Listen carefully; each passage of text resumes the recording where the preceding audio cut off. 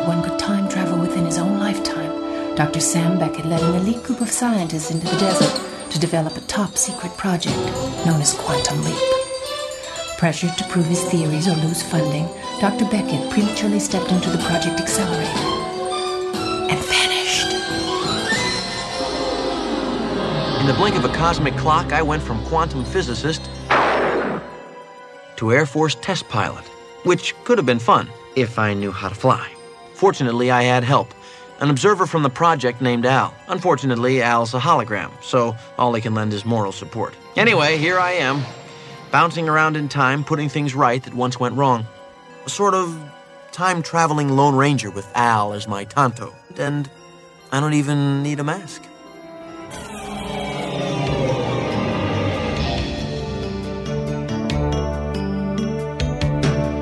You are listening to the Quantum Leap Podcast. This is episode 10, Disco Inferno. This is worse than anything imaginable. What are you talking about, Sam? You're on the set of a low-budget disaster movie, Disco Inferno. You're in Burbank, California, April 1st, 1976. In the next 2 days, Chris is gonna die. He's your little brother. He dies? How? I don't know. You just gotta play big brother for a couple of days. I could have done it. Have my card right now. Is that what you want? Your stuntman's card? What do you think I've been working for all this time? I thought it was your music. Music. You've been playing guitar. Look, you want to make Dad proud? Then do what you do best. It'll take a lot more courage than jumping off buildings. Yeah, now I know how Tom felt. I always thought he was putting me down, trying to tell me what to do, but by the time I figured out he was just looking out for me, it was too late because he...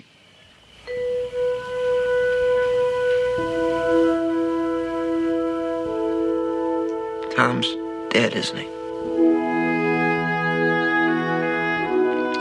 Come on, Al. Yeah. He was killed in Vietnam.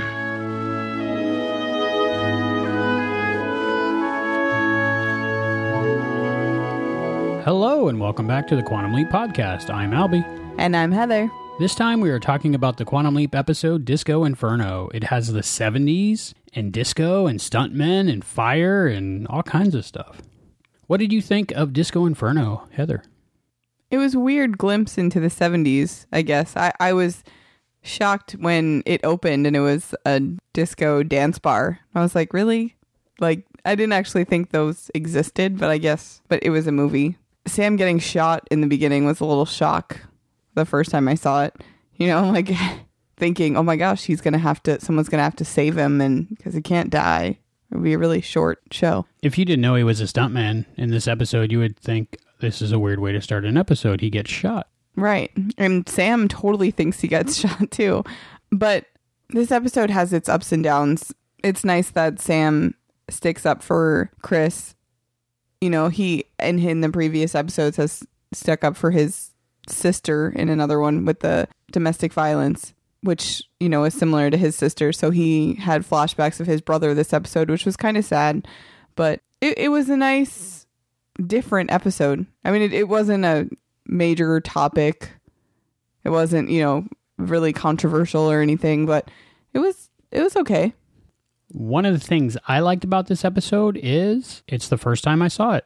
That's so weird. I must have missed it on the original run, and I never saw it in syndication. So I was like, what is this show? Like, I know of it, but I don't think I've seen it. And then 10 minutes in, I'm like, nope, haven't seen it. This is awesome. I don't know what's going to happen. That is pretty cool that you got a new episode of Quantum Leap. It can happen. Well, did you like this one, though? I mean... It wasn't my favorite. It wasn't horrible, but I think if I saw it in the original run, back then I think I might have been into the Fall Guys, stuntman and stuff, so I might have liked it more. But I didn't like that part of it as much as I liked finding out more about Sam and his brother. Yeah, and I like the part with Chris and the music. He was an awesome singer and guitar player. That song gets stuck in your head, doesn't it? Yeah. I caught you singing it earlier. Yeah, but it plays along with Quantum Leap too, the song. Out of Time. Out of time. I got you to sing it. Okay, before we go too far into this episode, in case anyone out there hasn't seen it, can you do the episode recap? Sure. This is Season 2, Episode 2, Disco Inferno. Original broadcast date, September 27th, 1989. Written by Paul Brown. Directed by Gilbert Shilton. Out of sight, can't see, past you and me. I'm harding like a wanted man. Out of time, too late. My mistake, but you gotta understand. Sam leaps in while on the dance floor of a disco. A hitman enters the club and pulls out a gun, shooting Sam in the chest. Sam is flung backwards through a glass wall and lands on a safety pad. At that moment, a voice yells, "Cut!" and Sam realizes that he was not shot, but rather flung backward via cables attached to his body. His name is Chad Stone, a stuntman working on the film set of a low-budget movie called Disco Inferno, along with his counterpart's younger brother Chris and father, the stunt coordinator Ray Stone. Ray is annoyed that the safety pad was moved, endangering his son's life, and blames Chris for the failure. Rick, the director, tells them to move along so he can film the next scene, but Ray is angered by Rick's indifference to safety procedures and announces his resignation, bringing his 2 boys with him. Rick tells Chris that the fire stunt on the film in 2 days is his big opportunity and tries to get him to stay, but Chris defers to his father's judgment and leaves. While walking around the set, Sam meets Tracy Devine, a music producer handling the film's soundtrack. Tracy gives him her business card along with a mood ring, which reveals Sam to be in a distressed state. Chris, meanwhile, meets a young, attractive college girl named Shannon. Though Chris tells her most girls normally go for his older brother, Shannon says she isn't like most girls and instead holds a clear interest in Chris. Sam finds Al having fun on the dance floor and the two talk about his mission. Sam is mortified to have leaped into the 70s, a decade he finds intolerable, while Al admits that the 70s were among the best years of his life. Sam wants to accomplish his mission as soon as possible so he can leap. Al tells him that Ziggy's computer systems have crashed, however. He has one bit of data. Chris will die sometime in the next 2 days, though the cause, time, and place of his death are unknown. While Sam is contemplating the notion of playing the role of big brother to Chris, he suddenly remembers that he too has a big brother, whose name is Tom. But other than the name, Sam cannot remember anything else about him. He asks Al for information, but Al reminds Sam that it's against the rules for him to give Sam personal data concerning his own life. As Sam, Chris, and Ray are leaving the set, Chris is in a bad mood. His father's decision to quit the film means he is denied the opportunity to perform the upcoming fire stunt on the movie and thus earn his stuntman's card. Ray suggests Chris take Sam's upcoming movie stunt on the film Earthquake, scheduled for the following day. However, Sam, aware of Chris's impending fate, says no. Chris is angered with Sam and refuses to speak with him. Sam is reminded that he too would get mad when he felt his older brother Tom was bossing him around, and realizes that it's simply one of the responsibilities of being a big brother. Sam overhears Chris playing guitar in his room and realizes he has a talent in music. Remembering how Tom convinced him to go to MIT to pursue his talent in physics, Sam tells Chris that he should follow his own talents. Shannon shows up to their home to see Chris. Chris asks Sam not to hit on her, as is Chad's normal habit, and Sam agrees. The 3 are watching Saturday Night Live, and during one sketch, Chevy Chase imitates President Ford and his penchant for clumsiness.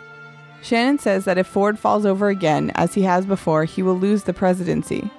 Sam talks to her about politics and the upcoming presidential election, and Chris becomes jealous by the way he and Shannon are bonding. Sam spots Al on the balcony and leaves Chris and Shannon alone. Al senses that Sam has a fondness for Chris. Sam tells Al that Chris reminds him of himself and his own relationship to Tom. Al says he still does not have any data about Chris's death. The next day, Sam is on the set of the movie Earthquake, about to perform a stunt in which he must fall several stories from a building. Sam is terrified and reluctant to go ahead with the stunt. One of the female stunt performers arrives just as the scene commences and nudges Sam over the edge while she jumps. Sam manages to cling to a scaffolding while the other actors on the movie pretend to reach for him. Sam loses his grip and falls several stories onto a large safety mat. Chris is jealous and angry that Sam got to perform the stunt and not him. Sam tells him that he should pursue his talent in music instead.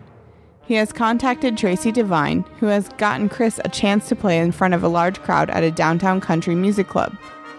Chris plays guitar and sings before the crowd, with Sam and Shannon watching on. Ray, however, believes Chris is wasting his time pursuing music and goes to the bar to get drunk. After Chris departs from the stage and goes to the bar to seek his father's approval, the two end up arguing and Chris punches his father in the face. Upset and determined to win his father's approval, Chris contacts Rick and tells him he is available to perform the fire stunt the following day. Back home, Sam admits to Al that he is struggling in his task of being Chris's big brother. He says that he never appreciated Tom's effort to look out for him until it was too late. Suddenly, Sam has a haunted feeling and remembers that Tom is dead. Al nods and tells him Tom died in Vietnam. The next day, Chris and Shannon arrive on the Disco Inferno movie set.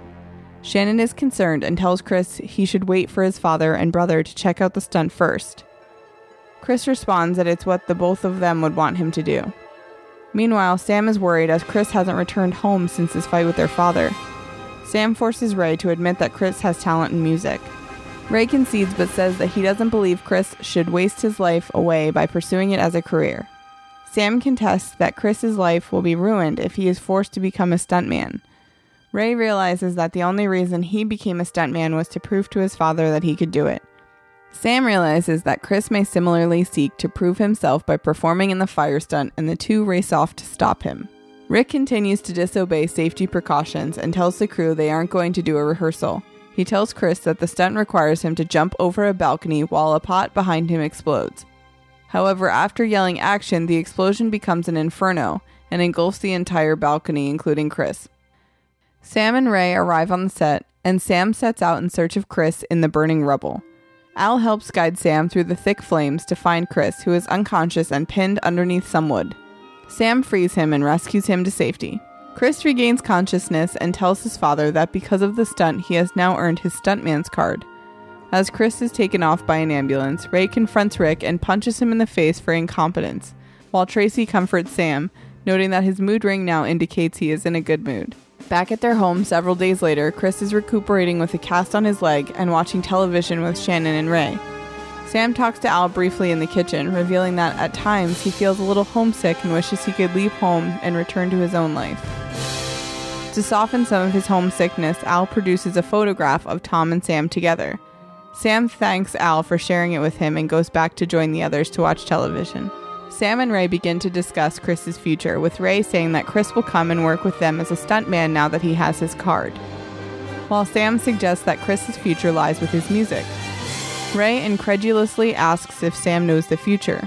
Al tells Sam that President Ford is about to trip down a flight of stairs on live television. Sam announces that if Ford trips down the stairs, then it proves he knows the future and that Ray should get behind encouraging Chris in music.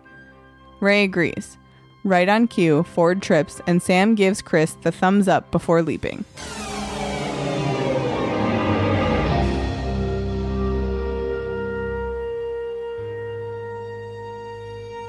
And that was from the Quantum Leap Wikia.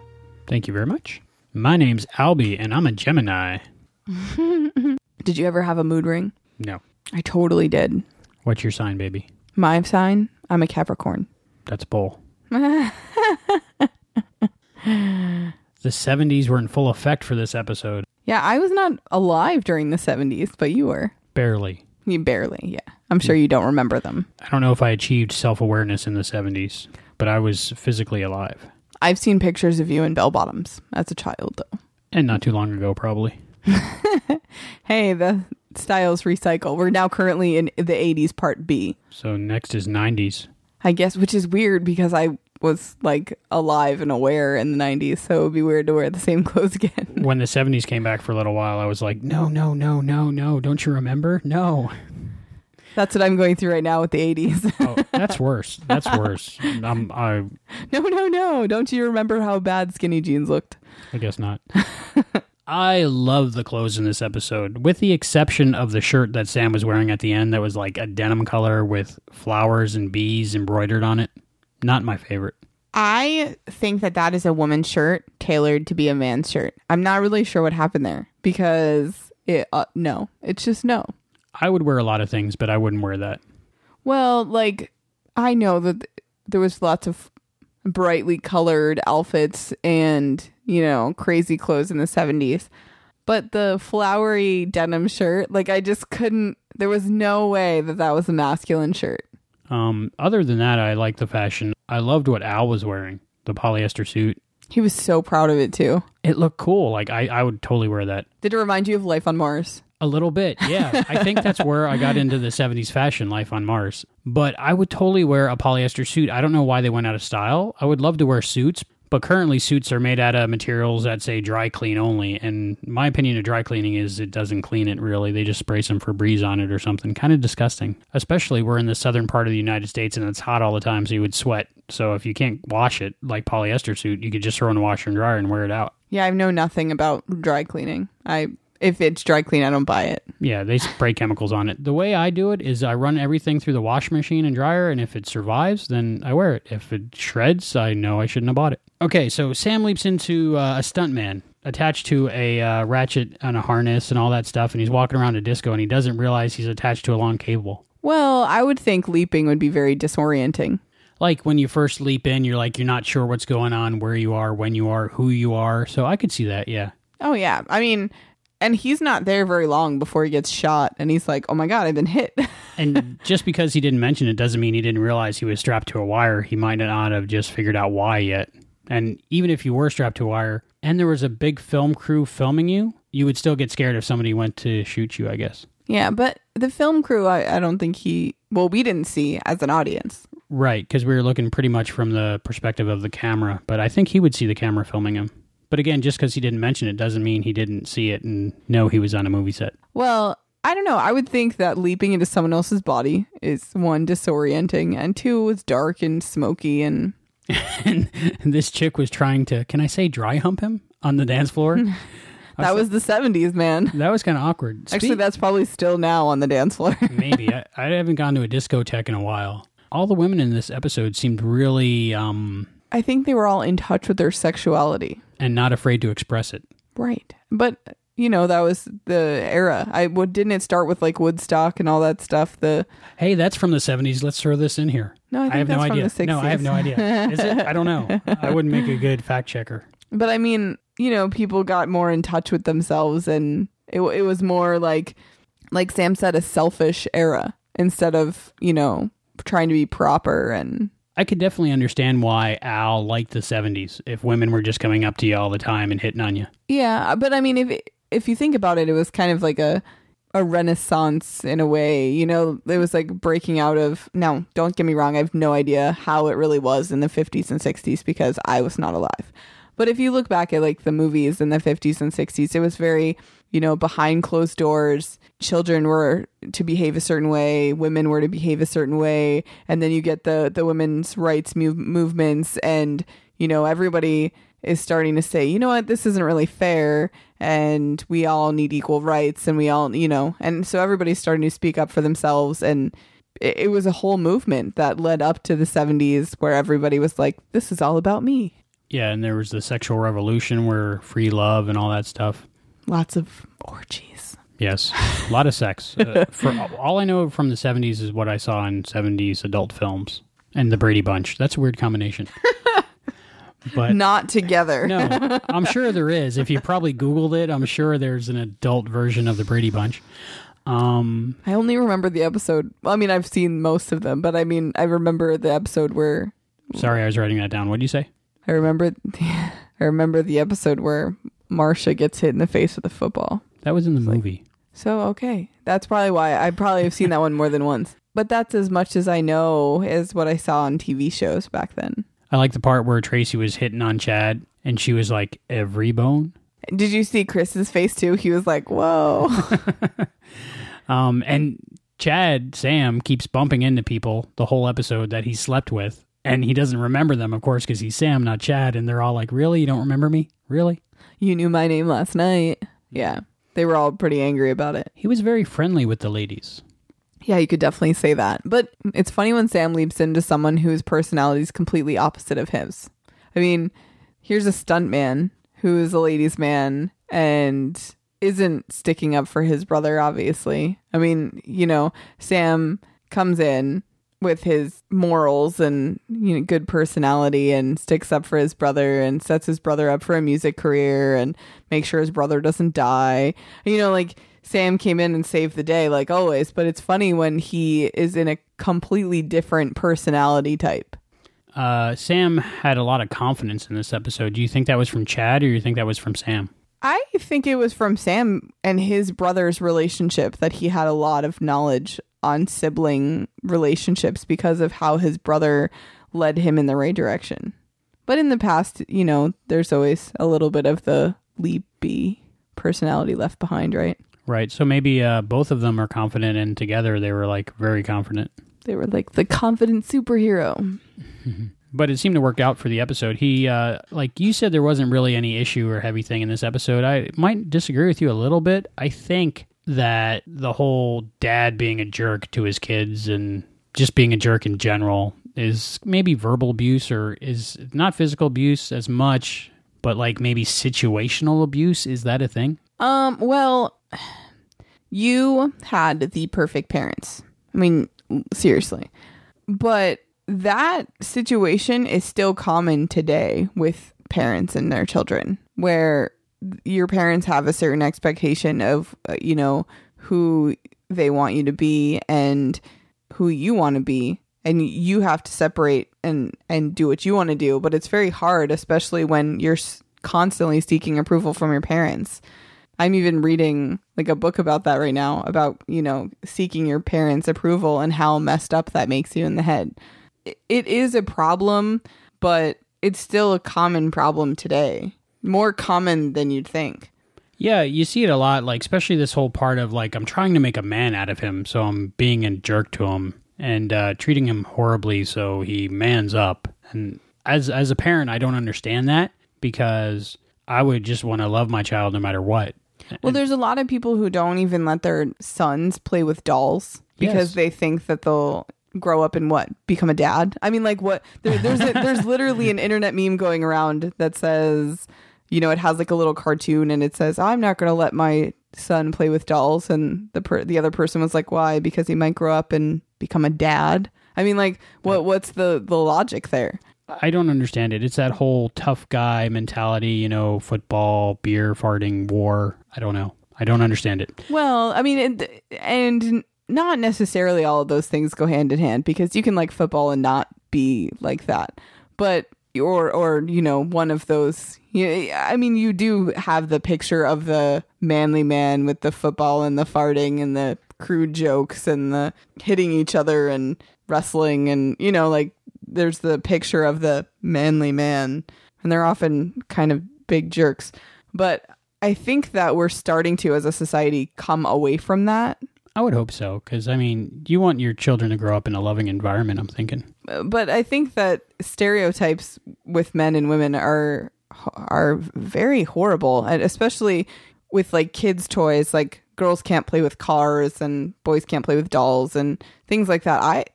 I don't think you have to be a certain gender to play with a certain toy or have a certain job, or... I hate that.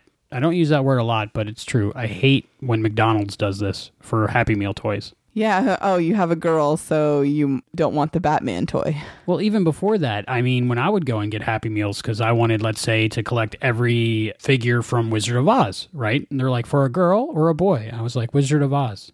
So for a girl, I was like, Wizard of Oz. How is Wizard of Oz a girl toy? I have no idea. I watched the movie every year growing up. I still do. I don't think Wizard of Oz is a girly movie. No, but it's like they're conditioned to say boy or girl. They can't say, Smurfs. How is a Smurf a girl toy or a boy toy? I guess because boys are like strictly Power Rangers, Batman, Cars. Like it's so stereotypical. It's very weird. We should need to start a movement. Yeah. See, I'm all for my daughter having Batman. I mean, she has Batman toys and princesses and cars stuff. I mean, she has every kind of, you know, there's no gender for toys. Like, to be a man, even his father admitted that he became a stuntman to prove to his father. So it's just this chain of proving yourself to be a man, you have to throw yourself off buildings. Right. Something in Ray's life, the father, made him do something he didn't want to do, and he's doing what he doesn't want to do, and he's trying to do the same thing to his son and make him do what he doesn't want to do. It just doesn't make sense to me, and I don't think I'll ever understand why a dad would bully his son. again, I'm reading a book about that right now, and people who get beaten as children often grow up to beat their children because they don't know, like they're still angry because they got beaten, but it's separate and they don't realize they're doing it and they're becoming their parents. Like we all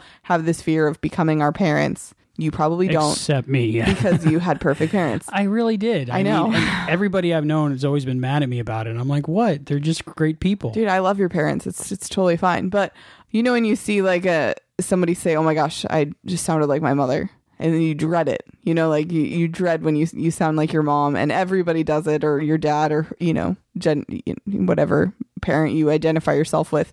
But it happens. And I think that you grow up thinking that that's the norm. Like Ray grew up thinking that he had to grow up and become a stuntman because that's what his dad wanted. Well, then his kids are going to grow up and become stuntman because that's what he wants. Because even though it's some twisted thing that, you know, it's psychologically wrong, but what are you going to do? And Chris wants to prove himself to his father also, which is part of being bullied, I guess, by your parent. Because I know as a child, I could have done anything and my parents would have been proud of me, you know? Right. But see, it swings both ways, because Chad probably has it hard also because everything he does is right. So if he were to ever do anything wrong, he would probably not be able to handle it because he didn't want to disappoint his dad either. When you have a situation like that where one child does everything wrong and one child does everything right, they're equally in the same abusive relationship, and they're both damaged psychologically, because if the one who does everything right all the time has so much on his shoulders and is so pressured to continue to do everything right, that all of his decisions are still based on what his dad would want. So it still goes both ways. So we didn't really get to see Chad having issues because Sam was Chad. He did have an issue with the mood ring. He couldn't get it off the finger. I think that was a good little plot device for him to actually have to wear it the whole time, because he might not have worn it if it wasn't stuck on there. See, I used to get mine from the like gumball machine, and they were not, they were like slit in the back. So does the color actually change with those? Yeah, I don't really know what the science is behind that. Me neither. Body temperature, maybe. I would think temperature. Maybe that's why we don't have them around here, because it's always really hot and they wouldn't change. But they could just sell You're black all the time. The mood ring is black because you're hot. It's either an onyx ring or a mood ring in the South. Yeah, I don't remember. I remember it changed colors, and I remember like all my friends had one and it was the thing to do, but I don't remember if it actually was legit. I just remembered Kelly Williams was in this episode. It was nice to see her, a famous face, younger back then, long time ago. Loved her on Lie to Me. She's done a lot of television, but when people show up like that, it's really nice to see. And she was a good actress. I can see why she's went on to do a lot of things. I mean, I really believed her character a lot. You should watch Lie to Me, because, well, she was not the main character, but the second main character. She was in almost every episode, according to IMDb. So yeah, well, like the show is about this guy who can tell if someone's lying or telling the truth or what they're feeling or whatever. Kind of like a Sherlock Holmes meets psych mentalist kind of, like he's just really observant and he trains people on how to tell if someone's lying. Doesn't Sean Spencer say that the mentalist ripped him off? Yeah. Yeah. But I mean, it's not like that because, but he can tell by faces, they can watch a video and tell if someone's telling the truth or not. But she's like his secretary, like his assistant. Well, just to see Kelly Williams, I think I'll check that out. I'm putting that down on the same list as the adult Brady Bunch movie. Well, I highly suggest anybody who wants to see Lie to Me. I want to say it's on Netflix, but I'm not positive. It's not on anymore, unfortunately. The only thing I didn't buy about her character too much is she integrated herself into the family almost instantly. So it was kind of like a convenient plot point. But her character in general I really liked, and she seemed very smart and confident, and I like that in a woman. You don't remember when you were a kid and not even a kid, but when you met someone and you really liked them, you wanted to spend all your time with them? Yeah, it happened once or twice. Exactly. It's the same thing. Okay. And he's old enough that they're not going to be like, you can't hang out with this girl. Not that his dad would probably care. It's funny. They were talking about politics, and Sam, was interested in stuff like that, history and politics, and was talking to Shannon. Because he knows all the answers. Cheater. Right.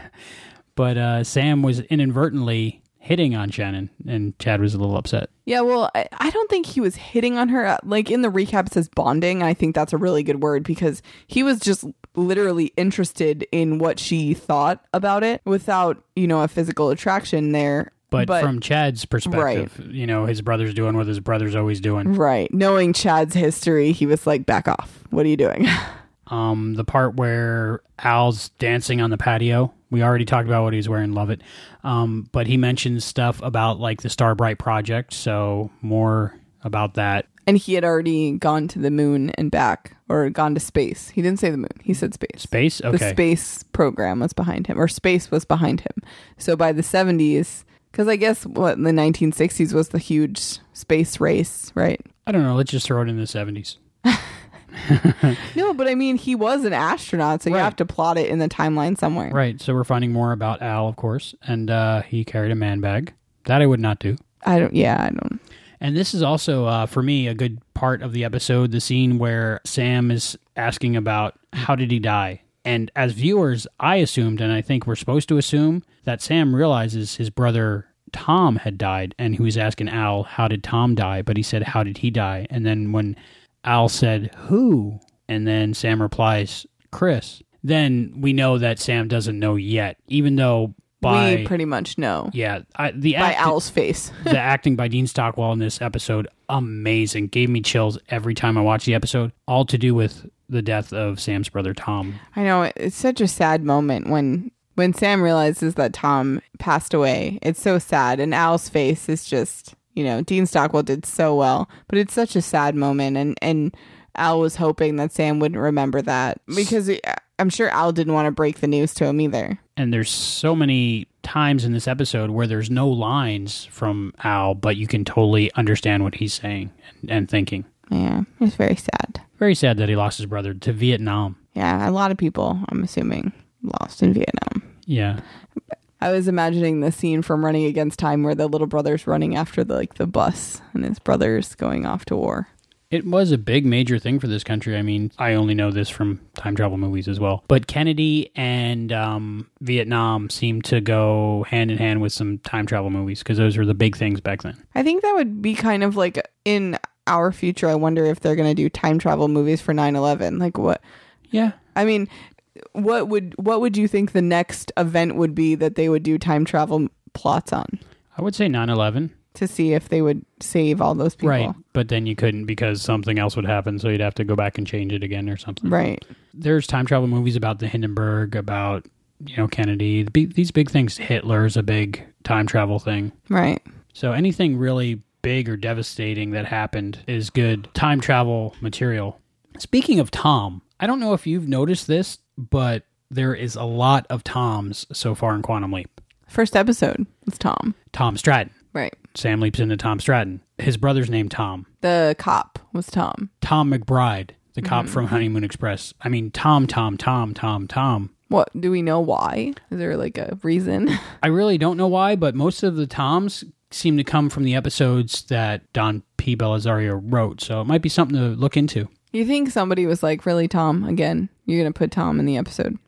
There's not like Adam or Jake or... Even like John. So that's something to look for in upcoming episodes. Another Tom. Tom, yeah. So hey, it's Tom again. For me, this episode wasn't so much about Chad and Chris as much about Sam and his brother Tom and that whole story arc and finding out more about Sam. Yeah, I mean, we don't really know much about Sam's family life. I mean, we know about the farm and his sister and a little bit about his dad, but it's nice to learn more about him as he learns about him too, because of his Swiss cheese brain. But it's nice to learn more about Sam and Al because, I mean, if you think about it, by this time, season 2, you would know most about your main characters. I mean, we know who they are, but we don't really know much about them. I'm hoping this show goes like at least 5 seasons. I hope it doesn't get canceled this season. Anytime we find out more about Sam's life, it's really nice. And the emotional parts, again, between Al and Sam are what this show is about for me. Because even now, watching these episodes, I get emotional. It might be because I'm so into Scott Bakula as an actor, but when he gets emotional, I get emotional. So it's real for me when I'm watching it at that moment.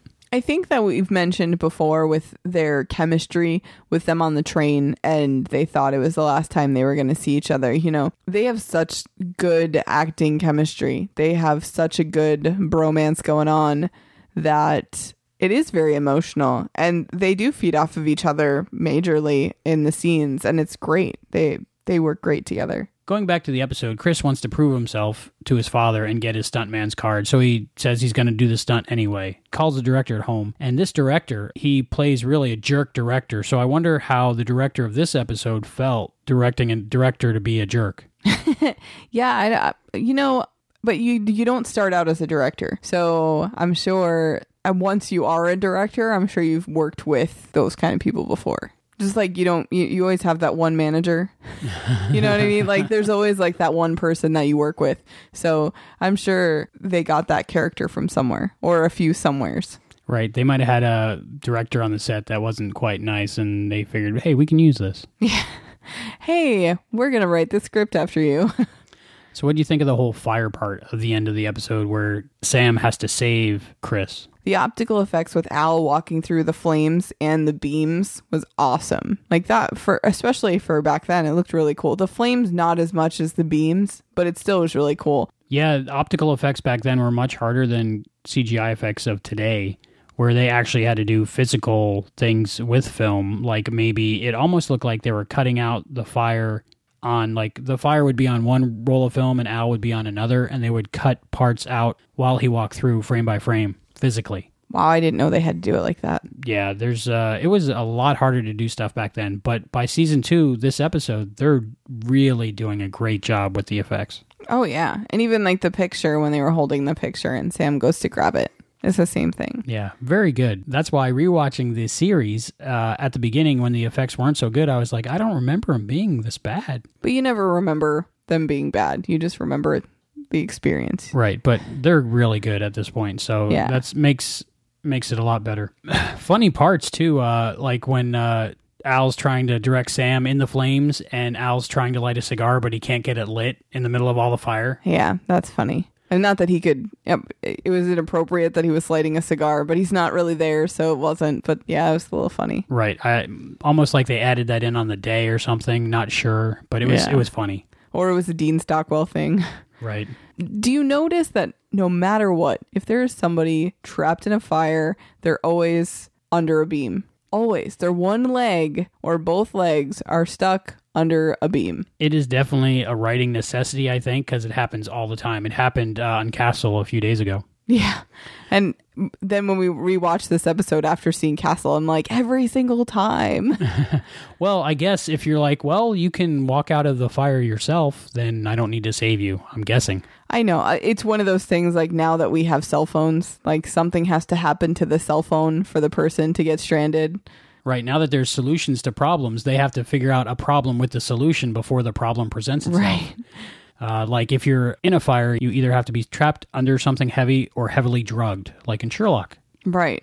Well, yeah. I just can't remember seeing a TV episode or movie where somebody wasn't trapped under a beam in a fire. Well, in this story, if he wasn't trapped under a beam, then he wouldn't have died originally, so Sam wouldn't have been there to save him. Yeah, I know. But and it always makes sense. I mean, and it makes sense to put the beam there because then they could run out of the fire themselves.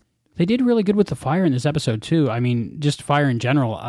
They have everywhere. They have a fire bar that goes in between the camera and the actor. Sam, Chad, and his father are in front of the fire, but there's fire in front of them. So there's a camera, there's a bar of fire, and then there's fire behind them. And that looked great. So they did really good with that. Yeah, that whole scene was pretty good. I'm glad that everything worked out. And I like that the dad punched the director in the face.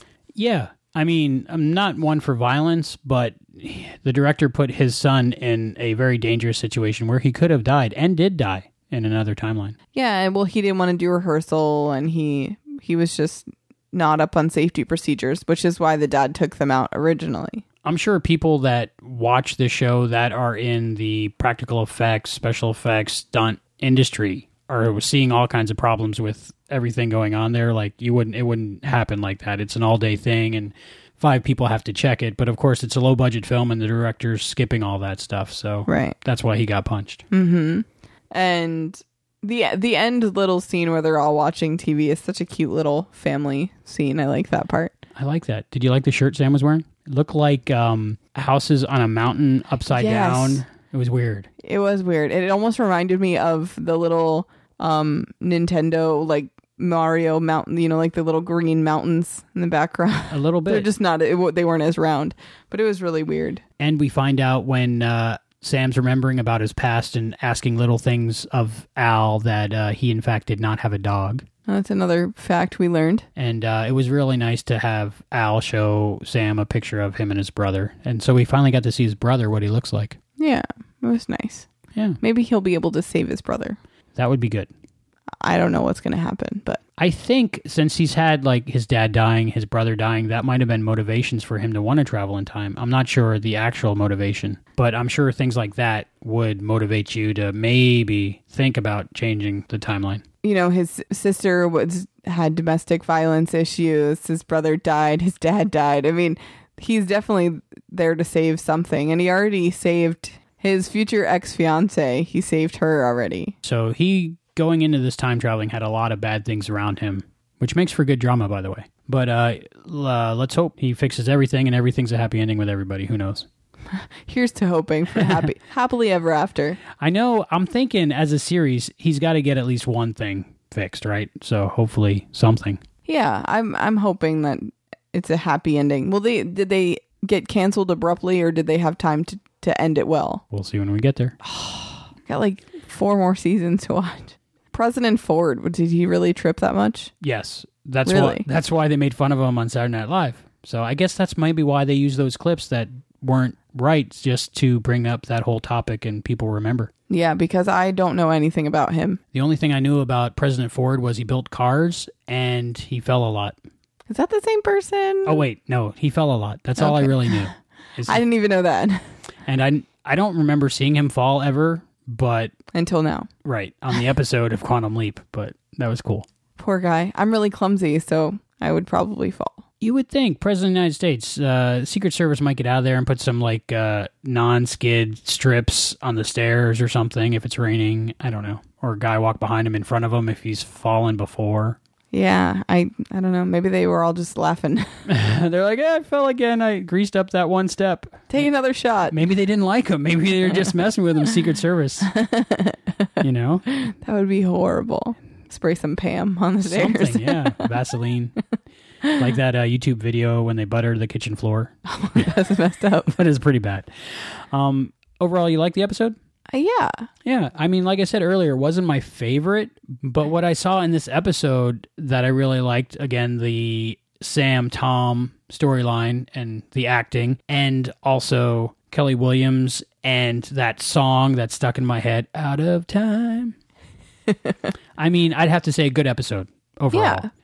And as we're sitting here talking about it, I'm happy and I liked discussing it. So yeah, going into it, I was like, stuntman episode. It's almost like, they go to the rodeo this episode. But I enjoyed it and I would watch it again. I would not skip it if I go through Quantum Leap one more time. So I liked it. You liked it? Right. All right. We have some feedback. When I asked on Facebook, what is your favorite part of Disco Inferno? Sarah Catherine Guest answered, that suit, he rocked it. I believe he did. Eli Del Toro said, when he guesses right about Ford falling on the stairs. That was pretty cool. That's my only memory of President Ford falling on stairs. Yeah, poor guy. Yeah. Non-skid soles, maybe. Maybe that's not required at that job, being president. Maybe do they make non-skid fancy shoes? I'm sure they do. Rich Ladwig said, seeing Sam doing stunts for Earthquake with Lauren Green. That was pretty cool. And Hayden McQueenie said, actually watching Ford fall down the stairs. So he enjoyed the actual watching him fall. Physical comedy. Schadenfreude. When one gets pleasure out of someone else's pain. Oh, yeah. And BJ Murdoch said, Glenn Gilberti. Who's that? Former WCW, WWE wrestler. Glenn Gilberti. He played the part of Disco Inferno. Oh, okay. So that makes sense. Yeah, that was actually his character's name, Disco Inferno, and he would come to the ring like in disco music and have all those polyester suits and the gold chains and everything. It's pretty cool. I liked him. So thank you for all those Facebook responses to the questions. And now we're getting into some other communications we got from our listeners. This one's from Hayden McQueenie. Hi, Albie and Heather. Or has Sam changed the timeline and it's now Albie and Kevin? I really enjoyed your podcast on Honeymoon Express, and especially enjoyed your analysis of Al's altercation with the committee. I also fully agree that they should show more of Al's side of the project and the project itself. There is something that always stuck out to me with the committee in this episode, which I don't think either of you picked up on, which I think deserves discussing. That is the personal investment of the committee members, in particular the chairman. I don't know if the chairman's character in Honeymoon Express is credited under this name, but it's a pretty well accepted theory among the fandom that the chairman seen in Honeymoon Express is Weitzman. We have to remember that in Star-Crossed, Al refused to give Sam information about Donna Alicia and her father, and when Sam tried to rescind his own rules, Al said it couldn't be done without committee approval, and that Weitzman, who I think we can assume is the chairman, would never pass it. Al was actually fired from the project when he passed on the information in code, using hieroglyphics and yelling out the father's name as he was being dragged off, and he was only reinstated after blackmailing Weitzman after Al had instructed Tina to successfully seduce him. I think that this would really have left Weitzman scathing and livid and want to get revenge on Al. That combined with the constant fear of his affair being exposed, I think it makes perfect sense that Weitzman would be campaigning to the committee to have the project shut down. He constantly mocked Al, saying that nothing will change over the weekend, and that Sam is not alone, he has God. When it appeared that the committee was going to shut down the project, Weitzman actually appeared happy, and also appeared to be taking pleasure in seeing Al lose his job, for example, telling Al to take his medicine.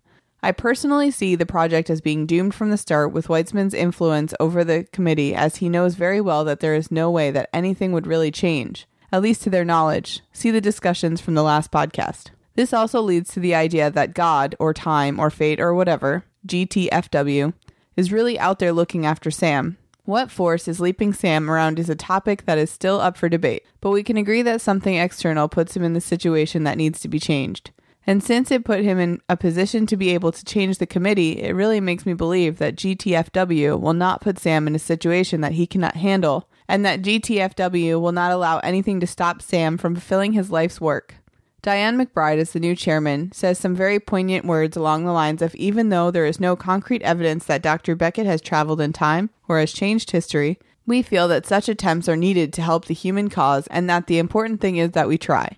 I feel that this should be the basis for all scientific research. Trying is the first step to success, and governments in particular should be providing as much money as they can to universities and researchers to allow this. But we also have to remember that Diane McBride's statement relies a great deal on faith. I personally believe she subconsciously knows that Sam has helped her. She even remembers meeting a Sam Beckett after all, and so feels indebted to him. And so as long as she is on the board, I feel the project is safe. I'd also like to attempt to answer a question that Heather asked me when she read out my last post. The question was, I wonder why Hayden was referring to Ziggy as a female. This was absent-mindedness on my part, as I had forgotten the issue of Ziggy's gender. This answer will contain the smallest of spoilers, but nothing to ruin any surprises or your experience of watching the show for the first time. It's just to answer the question. I will also be referring to Ziggy as a female throughout my response, just so I can be consistent and avoid saying it over the course of the series. The gender of Ziggy will be both male and female interchangeably, leaving a great deal of ambiguity on the subject. According to Genesis, Ziggy is a parallel hybrid computer infused with an ego, and it was the incorporation of that ego which was a major breakthrough in artificial intelligence. Deborah M. Pratt, co-executive producer and head writer of Quantum Leap, was asked at the Leap Back convention in 2009 for a definitive answer about Ziggy's gender, and she stated that Ziggy is a computer, a machine. Machines don't have genders. Ziggy can be programmed to have whatever ego and whatever voice you like. There are a few reasons why I refer to Ziggy as a female. First of all, as the series progresses, they seem to settle upon calling Ziggy a her. Ziggy's voice is female. In fact, she's voiced by Deborah Pratt. This shouldn't be a surprise, as it's Ziggy who narrates the opening to your podcast. And at one stage, Sam will lament giving Ziggy the ego of Barbra Streisand. I would guess the bigger the ego, the more powerful its effect. Ziggy was a prototype after all, and its effects would need to be easily seen. So female voice, female ego, it makes sense to refer to Ziggy as a female, but there's no reason why she couldn't be programmed with a different voice or a different ego, thus changing her apparent gender. There's also another reason why I refer to Ziggy in the female. Ziggy is what runs the entire project, and as such deserves a great deal of respect. The same sort of respect that is shown towards a country. People often refer to countries in the female, for example, the motherland and her colonies. This sort of respect comes from the respect that women deserve in general, as they generally end up leading families. Ziggy is the head of the Quantum Leap family, at least as far as power goes, and so she could be seen as the matriarch. I hope that answered your question. Looking forward to your next podcast, and I'm especially looking forward to the podcast on What Price Gloria. Oh, the discussions we will have. Ha ha ha. Thank you for that great feedback, Hayden. That probably could have been Weitzman. Yeah, that makes sense. That makes a lot of sense. Other than I thought he was tall, thin, and stovepipe hat, had a Abraham Lincoln fetish. So if it's not Weitzman, I guess that's kind of a continuity. Right, it thing. could be him. He could have just got heavier, or he could just think he's thin and tall because he wears the stovepipe hat. I don't know. I really didn't pick up on that, and I'm surprised that the committee has been mentioned before, but this is the first time we've seen them.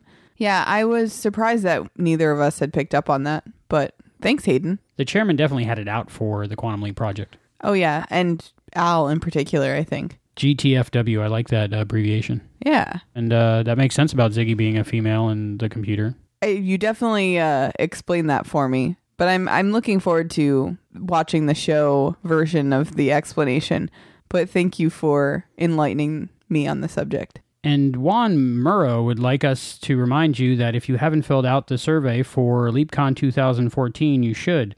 You go to quantumleap-owlsplace.com, and there's more information on the survey, and you can take it and let the people creating the Quantum Leap convention in 2014 know if it's a good idea and what kind of guests you'd like to see there. Can you imagine how awesome that would be? Yeah, if it actually goes through, I plan on going. Duh. We would have to go. It would be great to see everybody there, all the listeners and all the actors and writers and producers. It would be awesome. Yeah, Juan also thinks we should do a live podcast there if it happens. I don't see a problem with that. Not at all. And from Danielle Gastineau, she says, the podcast is great. And she's referring to Honeymoon Express. She really loved it. And thank you very much, Danielle. She's a longtime listener of ours, and I trust her opinion. So I'm glad she liked it. I'm glad that she got what we were trying to do in that episode. We were on a train, and there was some ill effects due to time travel. And it was a fun one to do. It was fun, yeah. I'd go on a train again. Hopefully there's another episode on a train. We'll see. Hopefully we don't have an episode on an airplane or a space shuttle, because that might be hard to arrange. I was just going to say that. Maybe a boat. I'm on a boat, yo. All right, the next one's from Len Lindsay. Could you read that, Heather? Hi there. We are longtime Quantum Leap fans. Recorded them off TV, cut out commercials, and burned them to DVD back in the day. So it was interesting to discover your podcast by accident while hunting for Claudia Christian books. Listened to episode 8, Play It Again Seymour, and liked how you do the show very much. Looked at your website, and your list of available episodes jumps from episode 9 to episode 39, and your Facebook page seems to indicate that episode 9 was December 12th and episode 39 was December 23rd. So I'm curious if you really did episodes 10 through 38 all in less than 2 weeks, or did you just skip ahead to a show you liked/wanted to do? Best regards, Len. Well, first of all, he found our site through looking for Claudia Christian books, which is awesome, which means search tags work. I wonder if he'll go back and listen to our other episodes. I hope so. Yes, we did do the 30 episodes in between, but unfortunately, they all got lost. So, no, we were... Hayden, in fact, suggested we do a Christmas episode for the holiday season, and we couldn't figure a reason why not, so we just went ahead and skipped ahead to a Christmas episode. And that was our little holiday gift to the listeners before going on our holiday break. So as you're listening to this, this is episode 10, and 29 more to follow until we get to that episode. Yeah, but that way, if it falls not on Christmas, it would be a little weird to do a Christmas episode in the middle of July or something. So I also was a type of person to record them off of television. It's cool that he put them on DVD before they were on DVD, but hoping they come out on 4K, 8K one day. Oh my goodness. I'll have to rewatch them in every digital format. In every integer of K that comes out. Have you seen the 4K TVs, though? It is ridiculously amazing. I saw a Sony 65-inch 4K television, ultra high definition, and it made me feel like I was moving, like the floor was moving. That's awesome. Yeah. They're really, really cool. Worth the money. I'd like to take this time to thank everyone who has been downloading the Quantum Leap podcast on iTunes. At one point, we got in the top 100 of TV and film. That's awesome. Yeah. There's so many podcasts out there. So many really good podcasts are always in the top 100. And I never expected for our little show about a TV show that aired 25 years ago to get in the top 100 on iTunes. So thank you very much. We have an essay contest winner. Our third contest winner in this contest. There's 8 available winners. 3 have qualified. So there are 5 spots left. So get those essays in. Our third winner is Nikki Johnson, and this essay is What Quantum Leap Means to Me by Nikki Johnson, read by Heather Burge. My entire life, I've enjoyed exploring the history of our nation through travel, books, and TV shows, but nothing ever got me more hooked than Quantum Leap. I love to sit and watch the entire 5 seasons with my dad and learn about all the interesting things that happened in different ages of Sam's life. Even if it didn't show a groundbreaking event, the episode did take me back to an age when life was different, from their everyday life to clothes to the way they handled situations and people. Sam had to relive these things too and be prepared to act in the way of the time, even if it personally killed him, such as when he had to be a member of the Ku Klux Klan. Then Al would always come in with the comic relief and the best outfits any character could wear. Quantum Leap to me meant our nation's history and basically my history since I grew up watching the episodes with my dad. The show told me how things used to be before I was even born and how all people, no matter what time period, can have the same problems. Thank you very much, Nikki. Great essay, and appreciate it very much. You have won a Quantum Leap comic book. And it should be on its way to your home now. Or by the time you listen to this, probably already in your hands. And you qualified for a signed comic book art portfolio, which is really nice. It's big, it's beautiful, and there's more details on our website and our Facebook page to find out more about it. Thank you to everyone who has entered, and we love reading your essays, and there's still time to send us more essays. We'd love to read them. Did you ever listen, or did you ever watch the show with your dad? Yes, I did. I think I made my parents watch the show with me. I was like, this is really awesome. You must watch it. Sit down and watch. And they loved me, so they watched it with me.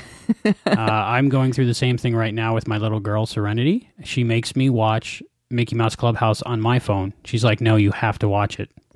No, this one's really good, Dad. You have to watch this episode. Right. It's not just, I'm watching it, but you have to watch it with me. So that's what I did to my parents. So I guess that's what we do as children. Yeah. It's always fun to find out what Quantum Leap means to people because it means different things to everybody. But everybody so far that's told us what it means to them, it really means a lot. So, well, I think that especially when you're younger and you watch a show, you remember what happened in your life also when you watched it. You know, like that part of your life, you were like, oh, but back then I was watching Quantum Leap and how it related to your everyday life. The stimulus almost brings back a sense memory, like a certain smell, maybe. Yeah, maybe. A certain TV show. There are many ways to get a hold of the Quantum Leap podcast and let us know what you think, and then we will communicate that to our other listeners. To leave us feedback, you can go to quantumleappodcast.com or our Facebook page, which is facebook.com/quantumleappodcast.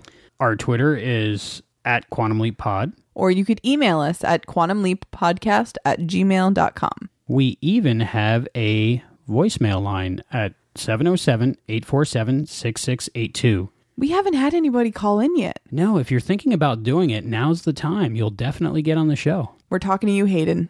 You should call in and leave a voicemail. When we listen back, it's more exciting to hear other people on here too, not just us. And if there's anybody listening in Ireland that would like to leave us a voicemail, that would be awesome too. We are totally calling you guys out. we want to hear from you. We also have a new Instagram account. It's Quantum Leap Podcast is the username. So if you want to follow us on Instagram, we usually post Quantum Leap Podcast related pictures and, let you know when the new episode is up. So it's another way to follow us. And if you have something Quantum Leap on Instagram, tag us in it. We'd love to see it. Yeah, at Quantum Leap Podcast. Help spread the word. Or you can speak pipe us. Nobody's done that yet. I don't know if you need to take them out to dinner first or what.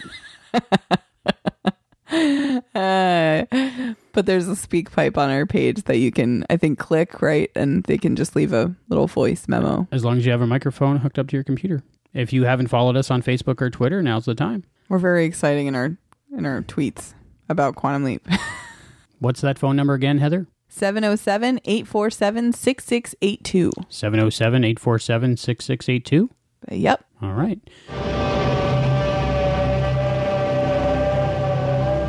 Heather, I understand you have some trivia. So, in the episode, they're watching Saturday Night Live. Right. In which Bill Murray and Chevy Chase are shown.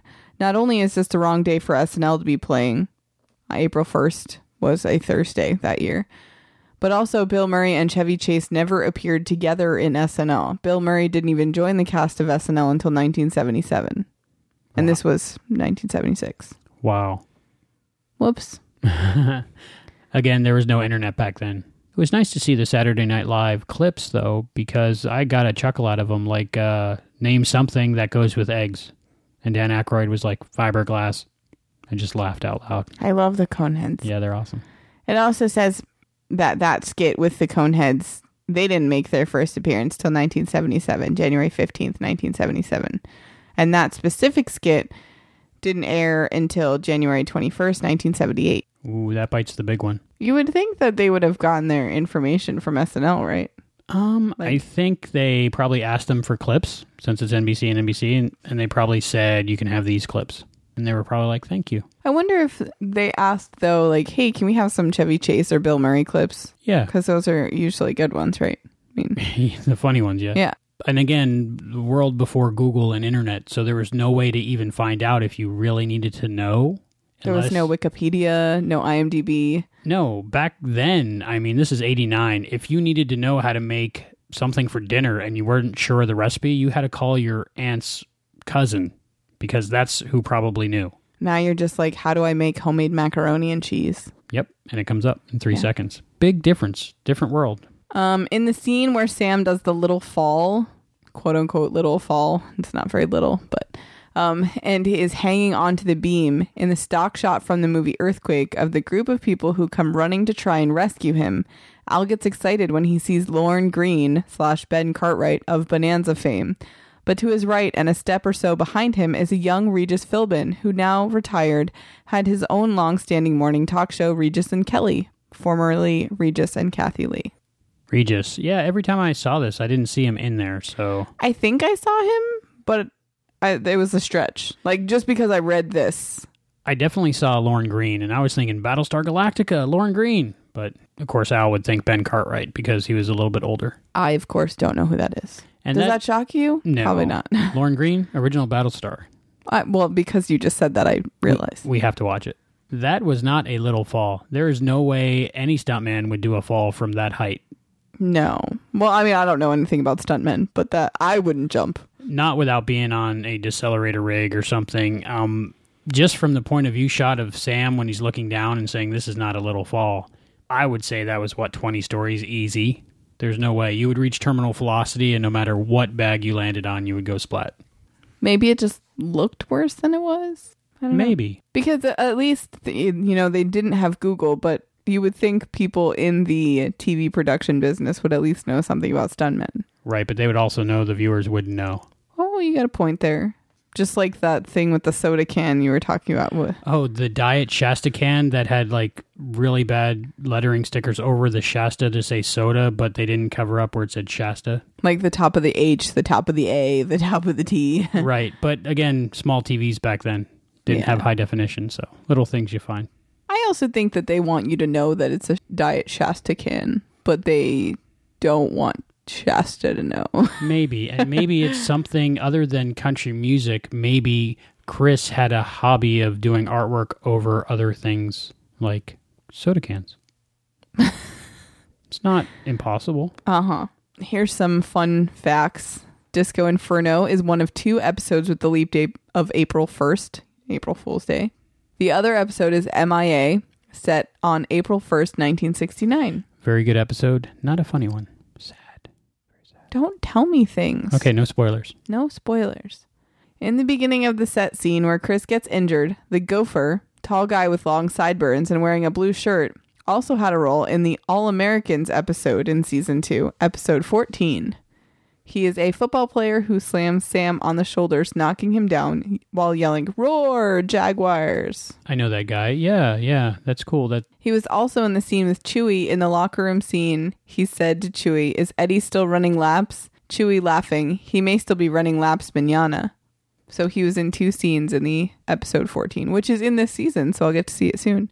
This one is pretty nitpicky because I watched this one, 3 times? I watched this episode. Right, 4 for me. Yeah.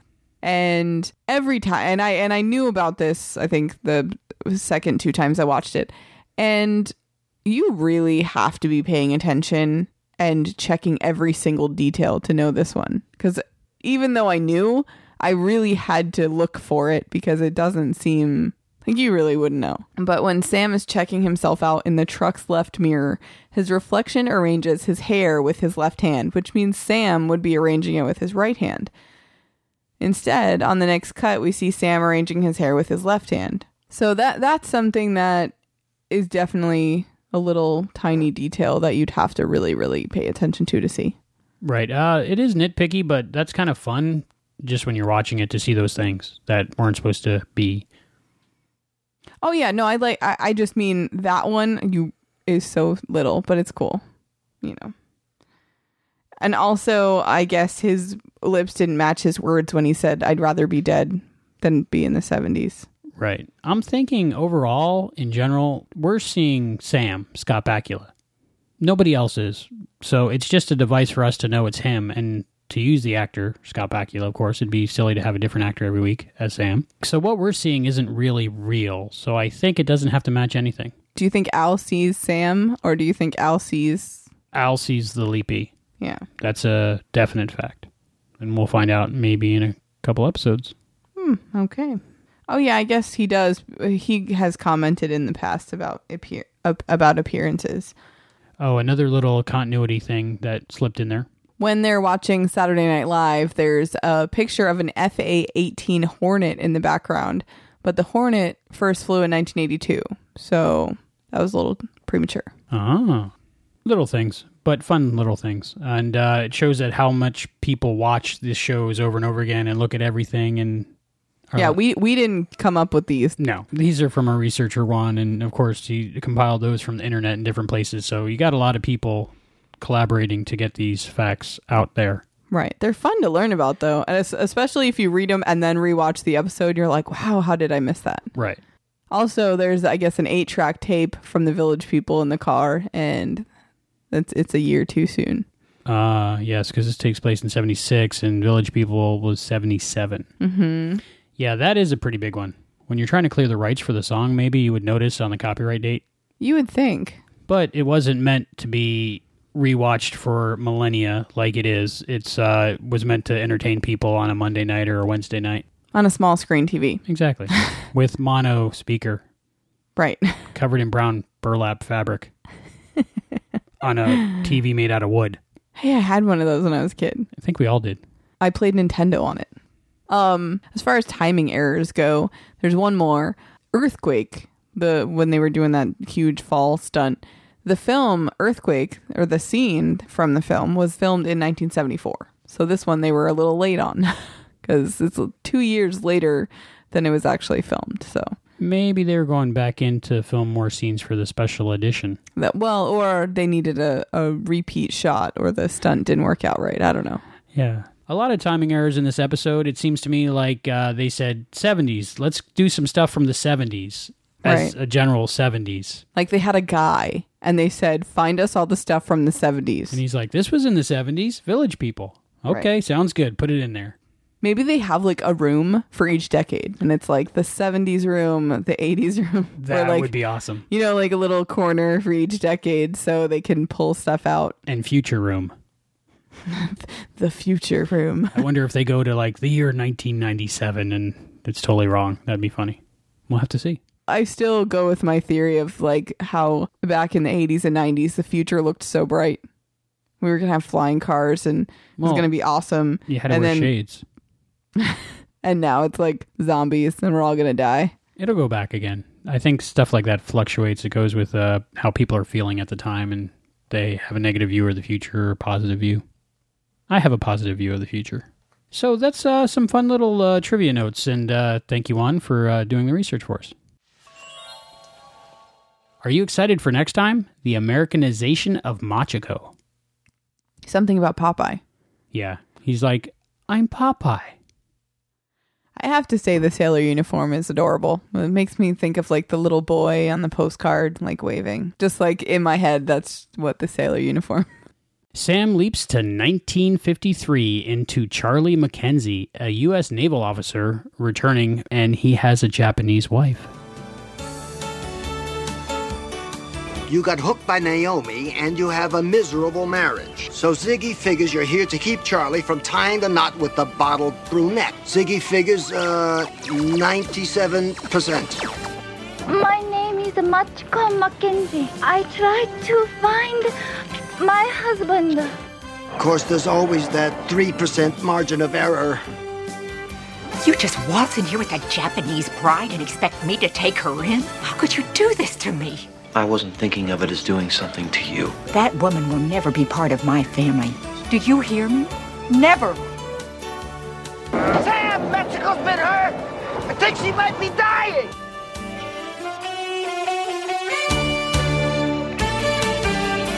And I think this episode has to deal with racism against Japanese Americans. That was a big deal, especially in the 1950s. Right. Less than 100 years ago, this country was actually putting people in concentration camps. Not very cool. No bueno. So we'll talk a lot more about that next time on the Quantum Leap podcast. Yeah, I look forward to it. Thank you to Kevin Batchelder for letting me have my spot back on the Quantum Leap podcast. That was very gracious of him. Until next time, I'm Albie. And I'm Heather. Happy leaping. Thank you for joining us for this episode of the Quantum Leap Podcast.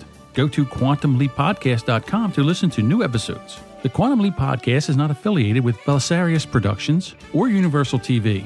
Follow us on Facebook and Twitter to get behind-the-scenes information, exclusive content, and to be notified first when a new episode is available. The thoughts and opinions expressed in this podcast are those of the individual and do not necessarily represent or reflect those of the Quantum Leap Podcast, Barron Space Productions, its partners, or affiliates.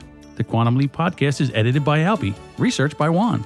The Quantum Leap universe and all it contains is the property of Belisarius Productions and Universal TV. No infringement is intended. The Quantum Leap Podcast is a Barron Space production.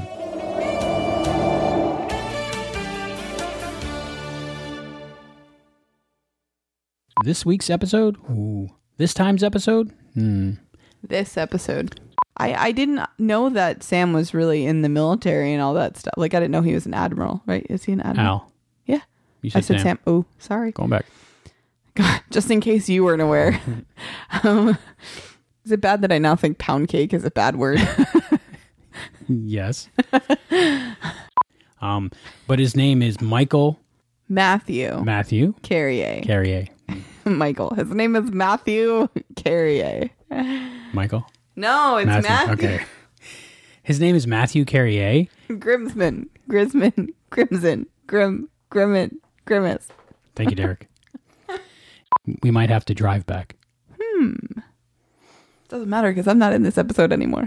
Hey, spoilers. When Al says,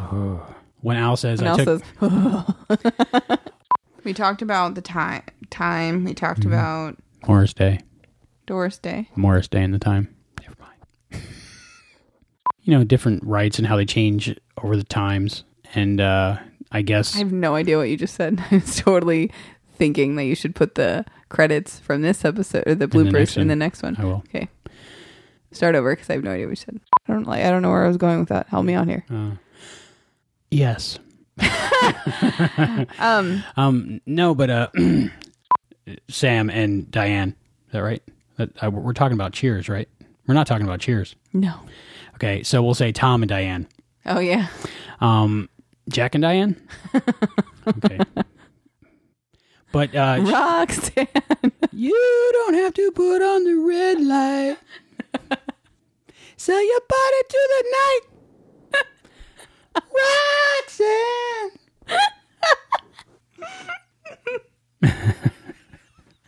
I don't even know where that went. No idea.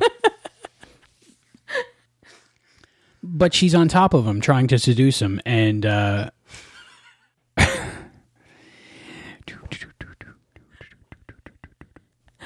ready? No, you're not. Drink some of that. I'm afraid. You drink it. Just drink it. It's got sugar in it.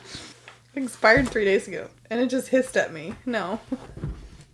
It's not a magic number. They add an extra week into it. Yeah, but like it's got hard crusty. But it's got sugar in it. So. All right, that probably didn't help, did it?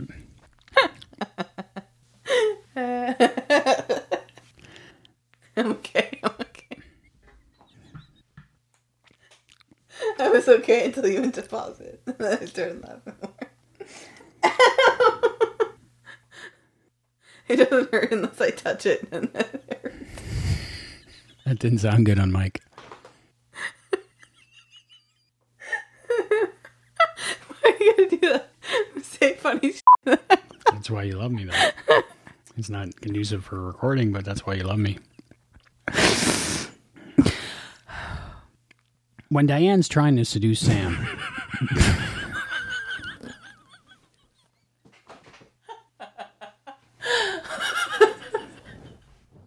Roxanne, you don't have to put on the red light. Sell your body to the night. Roxanne.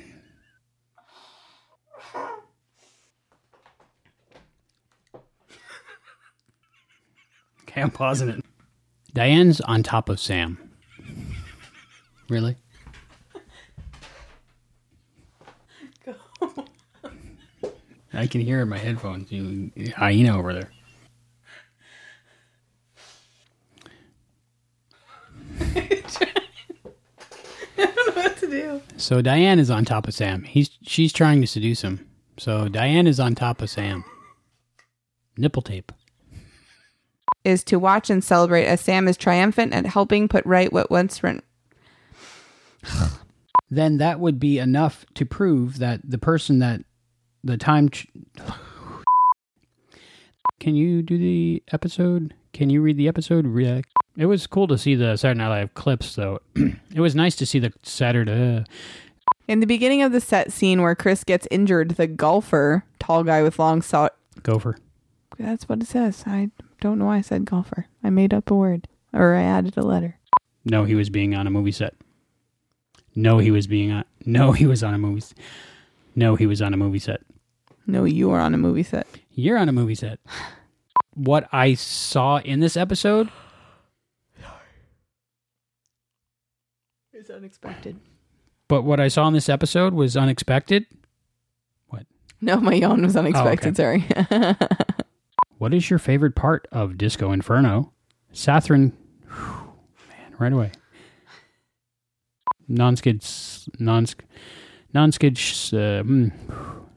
Listening to episode 8, play it again, Seymour, and liked how you do the show. Blah, blah, blah, blah, blah. Things that happened in different ages of Stam. Damn it, Stam. I love to sit and watch the entire 5 seasons with my dad and learn about all the interesting things that happened in the different stages. Blah, blah, blah, blah, blah. You read it.